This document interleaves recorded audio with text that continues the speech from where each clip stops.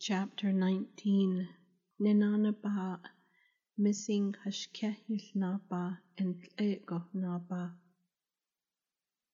Hashkehil Naba told his Ninanaba their youngest son would be joining him and a few others on their detour to their sacred mountain. Not wanting her husband to see her distress, Ninanaba turned away before large tears streaked her dusty face. Doshil anida, Chaisha, Akonacha Ahodoliath, Dia dots e hot eda, Niche anna in Hunago Nachahandatna. I do not agree with it. Who will take care of us? There is extreme uncertainty out there. Our enemies are sneaking around us. Hashkehilnaba listened to his wife's pleading.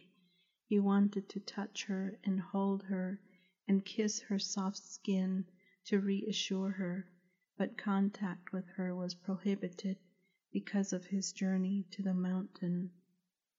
Shiyaja dochoho ego nihitinaet hitahoni, alchinishinal hitahoniko, big et hithoshni, toshil batahojo baye, adashon azet la batadil nil.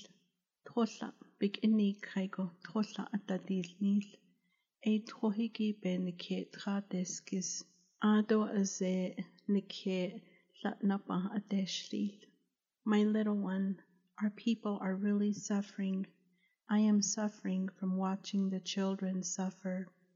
I feel such compassion for them. At least we can gather some medicinal herbs for them. If we come across some water, we will get some in our water jugs. I will wash your feet with the water, and then I will put some medicinal herbs on your feet. Ninanabat did not hear the rest of his words. She could not bear the thought of losing another member of her family. Her thoughts crowded out his words. The sound of his quiet voice soothed her mind, but not her heart. She forced her thoughts to return to their conversation and said, Khashalanike awe reit egoda at hipdil I, Yegos ata aholiado, Nachabik en se stande, bin yeseto kaigi holongo ot e, Nachasotis zendolel, Tskilko nachanjika.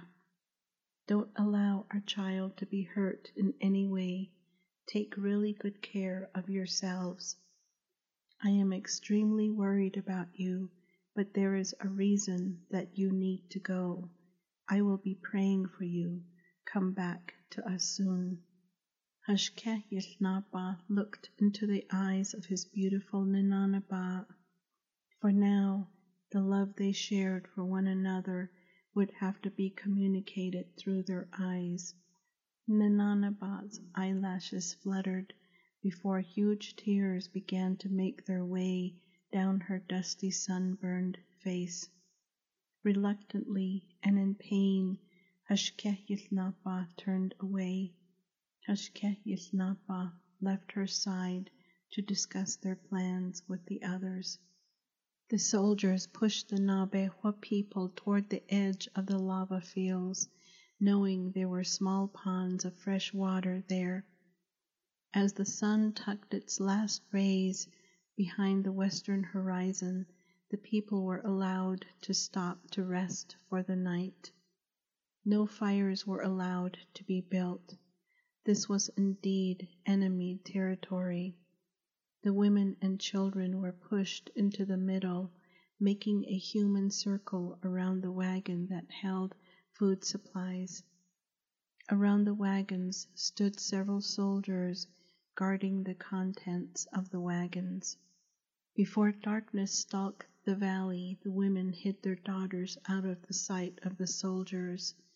The men were ordered to make a larger circle around the women and children, while the soldiers' wagons and animals encircled the group. Several soldiers were told to stand guard while the others slept. With only the sounds of night creatures moving about, the Navajo men began singing quietly to distract the soldiers, while Hashkehilnapa and his group left for the mountain. The sound of their voices rose and fell. Ninanabat felt an extreme sense of loneliness.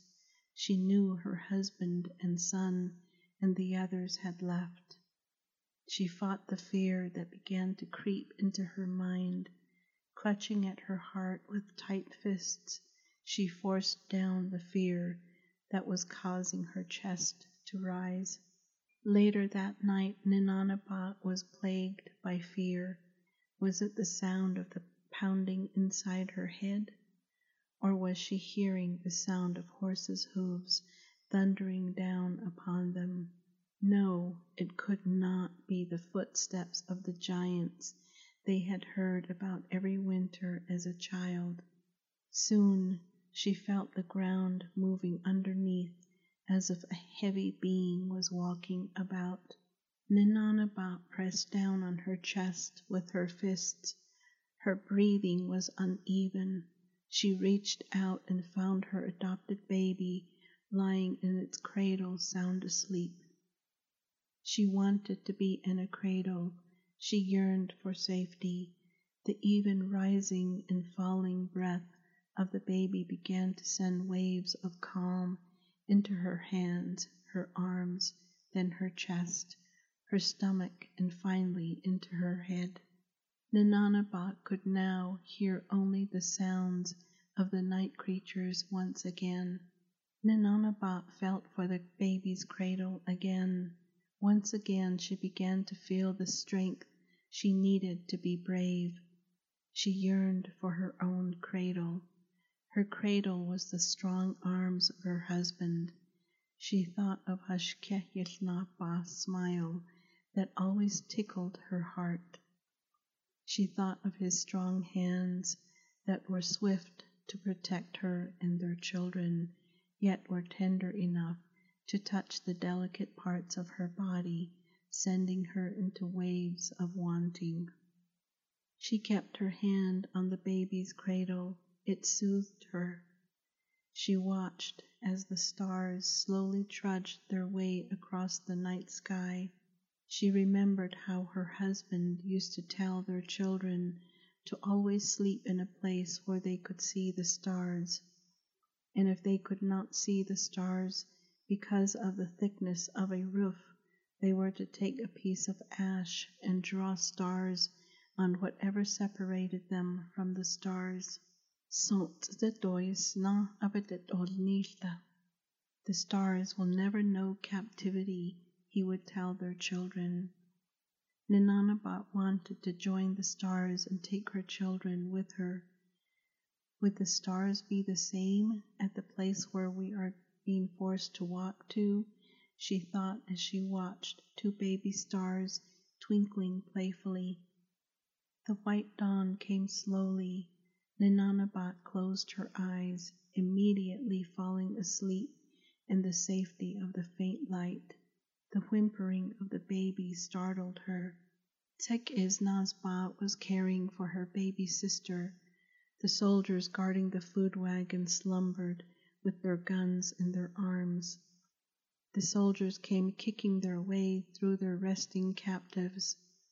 They kicked the feet of the sleeping children and ordered the people to begin their eastward procession. Ninanabat was glad to be moving out of the valley that tortured her the night before. The winds began to blow. It was as if the giants she was told about as a child were stirring up the winds, wanting the people to leave the area. The women hung onto their packs as the men tightened their packs. Winds carrying pockets of sand came rushing down from the sloping hills on either side of the procession of people. As the Nabeho people were forced to march in an eastward direction, the winds chased them from behind, making their walk easier. The sand on their path was loosened from being walked on by all the people who walked ahead, making it hard for the people who were walking behind them. they could not see. Fine granules of sand were being whipped up by the wind and thrown into the people's faces. The people covered their faces with rags and old rug blankets. Ninanabat carried her little adopted baby in her arms because of the wind. She found the child and cradle to be much heavier than when she carried the baby on her back. She crushed the leaf of an herb, chewed it to soften it, then placed the herb in her baby's mouth to make the little one sleepy as they trudged on. The winds were becoming colder as the day wore on, making the people cover more ground as they walked faster to keep warm. The children cried. Old people hunched over as they tried their best to keep up. Ninanabat was becoming extremely worried. Tomorrow would be the 3rd day since the last ration day. On the days the rations were given out, the people were also counted. Where was her husband? Where was her youngest son? The soldiers would know a prominent man like Hashkehilnaba was not among the Nabeho men to be counted. She knew of the 2 of them, but how many additional men accompanied her husband was not an answer Ninanabat could answer. What would happen, she thought. Her worried thoughts caused her stomach to contract and ache. Someone up ahead had begun to sing a song. Soon the people behind were also humming along. The Nabeho people made it a practice to sing songs when they became tired. Singing a lyric-laden song forced the people to concentrate upon the words instead of their predicament, making them less tired. Singing a song helped them forget their predicament. The songs helped rest their tired bodies. When the sun began to set in the west, the soldiers' shrill whistle sounded, and the Nabeho people were allowed to stop to rest. They were now out of the lava-ridden valley and out in the open terrain. The winds freely whipped sand, dry brush, and small smooth pebbles around them as the Nabeho prisoners plopped themselves down on the ground.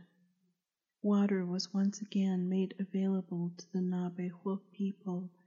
The soldiers did not want anyone to build fires because their prisoners were in even more danger of being kidnapped by New Mexican slave traders. The soldiers asked the interpreter to call for the men to come forward to obtain their rations. When the men opened their bags to receive their rations, they found plenty of onions being placed in their bag. The onions were big and round. The men inspected the onions. The onions were huge compared to the miniature Tochin onion they easily dug out of the ground at the time of harvest in Dinetra, Navajo land. The Nabeho men cut the onions into pieces and fed their wives and children. Upon biting into a piece of the onion, the Nabeho people found the onions to be bitter, pungent, and with a strong odor. Still, the Nabeho people ate the raw onions, taking in deep breaths as they chewed. Ninanabat watched the people eat the onions. For a minute, Ninanabat was glad Hashkehilnaba and her son had not returned in time to receive their ration. Her family did not receive their ration of huge onions, but she did not mind. Ninanabat still had a few pieces of jerky left. She told her children, Di inil gij hajo agotau al. Ajashi de chindano sinde hajo agotau al. Nihijeto nihinai do kogo beninat adoj iyan nihitra das nita. Chew this jerky really slowly, even though you are hungry. Eat the jerky really slowly. Your father and your older brother are not here, so we did not get food distributed to us." Just as Ninanabat finished talking to her little ones, a young Nabeho man came up from behind and said, "Na shema dita dolkil." "Here, my mother, you all eat these." Ninanabat's head spun around to the sound of the voice. Her heart jumped. She excitedly looked into the face of the young man whose voice she heard. "Shahani Shiyaj." "I thought it was my son," was all she could say. Disappointment poured into Ninanabat's heart. It was a son of one of the Nabeho leaders who was sharing onions with her family. With great reluctance, she accepted the onions the young man held out to her. Out of courtesy, Ninanabat decided to eat a slice of the onion, but found the onion difficult to eat. She fed their adopted children jerky and onions, which they ate. She watched them eating, wondering if they liked the onions or if they just ate them because they were hungry. Looking back at her children, she had to smile to herself. She realized her adopted children had found some dandelions and had placed the flower petals on their onion before they took a big bite. Some petals were stolen by the wind just before her adopted children took a bite. It just seemed to take too much effort to first place dandelion flower petals on the onion before she ate it, so she forced herself to eat the onion with a little piece of jerky she saved for herself. Tek-Esnazba asked Ninanabat if the onions were grainy in texture, but Ninanabat could not give an informed answer. She never did like the taste of onions. She explained that the sand makes everything grainy by saying, "Diya loco, sait anayol."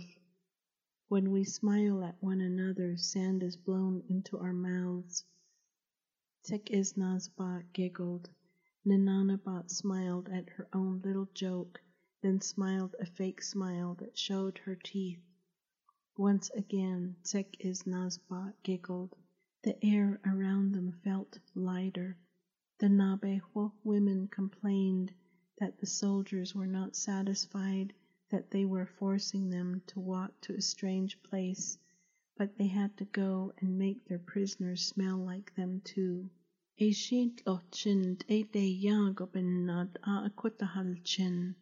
Maybe it's because they only eat onions, and that is the reason why they all smell like onions too, said Tek-Esnazba. Ninanabat nodded in agreement and smiled, then laughed as she imagined her smile being full of sand and she herself smelling like onions at the same time. The Nabeho people welcomed the setting sun, hoping the winds would die down with the darkness. They covered themselves with rugs, worn blankets, and burlap sacks the soldiers had given them in which to carry their belongings. Ninanabat went to relieve herself. Looking across the valley when she stood up, she saw many little mounds that looked like huge ant hills dotting the valley floor. After peering into the near darkness, she realized the little mounds were instead Nabeho people covered by burlap sacks. The people were covering themselves to keep warm and to keep the sand out of their faces. During the night, Ninanabat woke to the muffled sounds of the night. A couple camped near her had found one another in the midst of the strong winds. Glancing toward the sound, she noticed in the faint moonlight that the two people's bodies rose and fell together. Quickly, out of respect, she turned her head away. Seeing the two bodies become one made her want to cry. Where was her Hashke Yilnaba? She closed her eyes and began to hear her husband's sensuous low voice in her ear. She could hear his familiar "Hako Shiyaja," come here, my little one. Even in his absence, he talked her to sleep with his soft, sensuous words. The sound of her adopted baby stirring woke Ninanaba. She glanced toward the eastern direction to see the faint white light of dawn. She covered her baby, then lifted her head to check on Sek Isnazba and her siblings. As she settled back down into her worn rug blanket, she heard Hashkehilnaba clear his throat. He was safe. Her want of him resurfaced as she remembered the couple's muffled sounds of the night. "Khata shatnano kai, when did you come back?" she asked. "Eda, last night," he said quietly. Ninanaba felt herself become defensive because he had deprived her of one night of him. Her husband sensed her resentfulness. "Ilhuashkopaninat adoch en nisita. Kodenko hak aznik ichipelni yolko. Do desk azkopanina kochikonetje. Don ichit hak azbelni yolda don sengo. Benina kochiko setkin. You were asleep, so I did not want to wake you. The wind was blowing against you from this side, and it was cold, so that is why I slept on this side. I did not want the wind to blow cold air against you, so I was laying on this side." Her face softened and he relaxed, allowing their love to be exchanged through their clasped hands. They lay holding hands. Ninanaba muffled a gasp. Shiyaj, my son, where is my son?" Ninanaba asked in embarrassment. "Nileje nachaalchin yirakenestien." He lay down next to our children, Hashkehilnaba reassured her. Ninanaba thanked the Creator for the safety of her husband, her son, and the men they went with. Before the soldiers were up, the Nabehua people began shaking out and bundling their rug blankets. The shrill whistle of the soldiers was carried into the distant hills by the wind. Orders were barked for the Nabehua men to gather for their meager rations. Hashkehilnaba and his son reluctantly followed the men in their group. They had enough food for several days, but they followed the men so they could be counted. The women and children were ordered to another wagon to be counted. Every time they were counted, the women became frightened. It seemed that lately, every time the Nabehua people were counted, there was an increased reduction in their numbers by death. Ninanaba felt apprehension rise in her chest as she joined the women and children. She hid her little adopted one in her rug blanket that she had wrapped around her. Surely the soldiers would see that she carried a little one. A soldier walked among the women and children with a paper and a pencil in his hand. He poked at the children's abdomen as he loudly counted. With each poke and count, the women winced. Finally, the counting was over, and the soldiers ordered the women to return to their bundled belongings. The wind continued to blow, making the sand dance around the people's feet and ankles. The Nabehua people were ordered to begin their procession toward the east.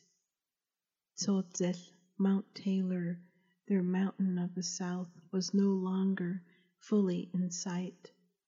When the Nabehua people looked back at their mountain, the peak came into view with each step the people took. The elders began to cry silently.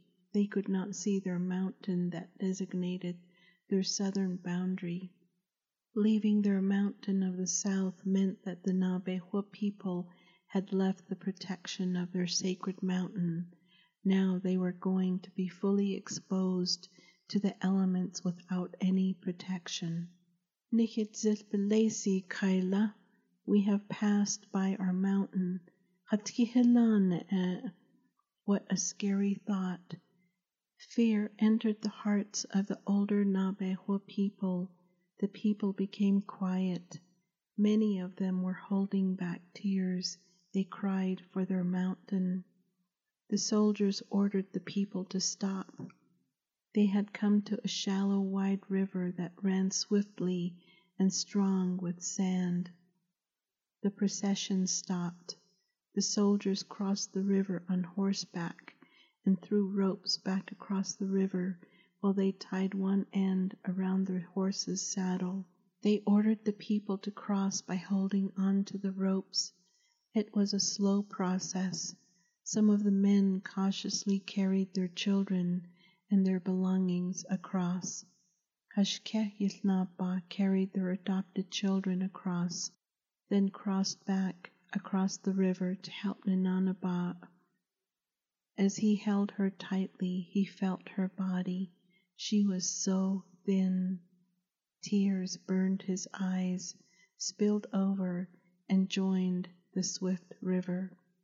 He was glad for the wind and the sand that blew. The swift running water hid his tears. Ninanaba and her husband watched as their youngest son helped their daughter-in-law across the river. The soldiers seemed to pay less attention to Tsekesnazba as long as she was near Egonaba. Once their whole family had crossed the river, the family gathered in one place and hugged one another in their thoughts. They did not want to jeopardize the lives of their loved ones by showing love to one another. They were afraid the soldiers would use their love for one another against them. When his thoughts returned to his wife once again, Hashkehilnapa struggled with tears. His Ninanaba was not that thin when he left to gather herbs, berries, and the bark of various trees. How much suffering was his wife able to endure? Could he protect her from the future? There was no safe place to go to get rid of the anguish that choked him. He vowed he would never leave his beautiful Ninanaba again. His vow seemed to release him of a bit of the anguish he felt. When the sun had crept below the western horizon, no longer casting golden shadows upon the eastern landscape, the soldiers ordered the Navajo people to camp for the night. As they prepared their meager meal of jerky and water, Hashkehilnapa grabbed the onions he had been given that morning and threw them over the heads of the people and watched as they landed among the rocks. He told his son and Ninanaba and their daughter-in-law that he did not want them to be smelling like the dirty, mean soldiers.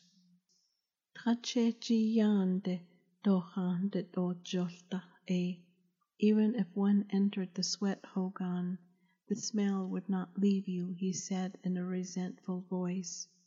Hashkehilnapa produced some dark sweet berries for the children and gave a handful to Ninanaba and watched her slowly eat the berries one at a time. He stood up to join the men who had gathered around a small fire. In unison they began singing. The tune of the song and the words were comforting to the women and children who were settling down for the night. They knew it would be another cold night. Several soldiers circled the camp, while others smoked and gambled around a small fire. Still others quietly planned the route that would take them a few miles to the south to Peralta Crossing, the closest and safest crossing by raft across the Rio Grande. For the next few nights, Ashkehilnapa and his youngest son placed themselves between the cold wind and Ninanaba and Tekisnazba and the rest of the adopted children. The little baby was placed between Ninanaba and Tekisnazba. Ashkehilnapa smiled when he laid down near his beautiful Ninanaba and smelled the faint scent of onion coming from her sleepy breaths. He wished he had given his children a few of the herbs to chew on to clear their onion-smelling breath. He looked up at the sky and thanked the Creator for keeping his family safe. Ashkehilnapa found the hole in Ninanabat's dress, then poked his finger through to feel her soft skin. She sighed softly, then asked him, when are you going to wash my feet? Ashkehilnapa was so excited at finding his family safe, and as a result had forgotten his promise. He heard his youngest son laughing, then he heard giggles coming from his daughter-in-law. He had spoken the promise in the presence of witnesses. When it is convenient for us, my little one, Ashkehilnapa said softly as he placed his arm under his wife's head to serve as a pillow.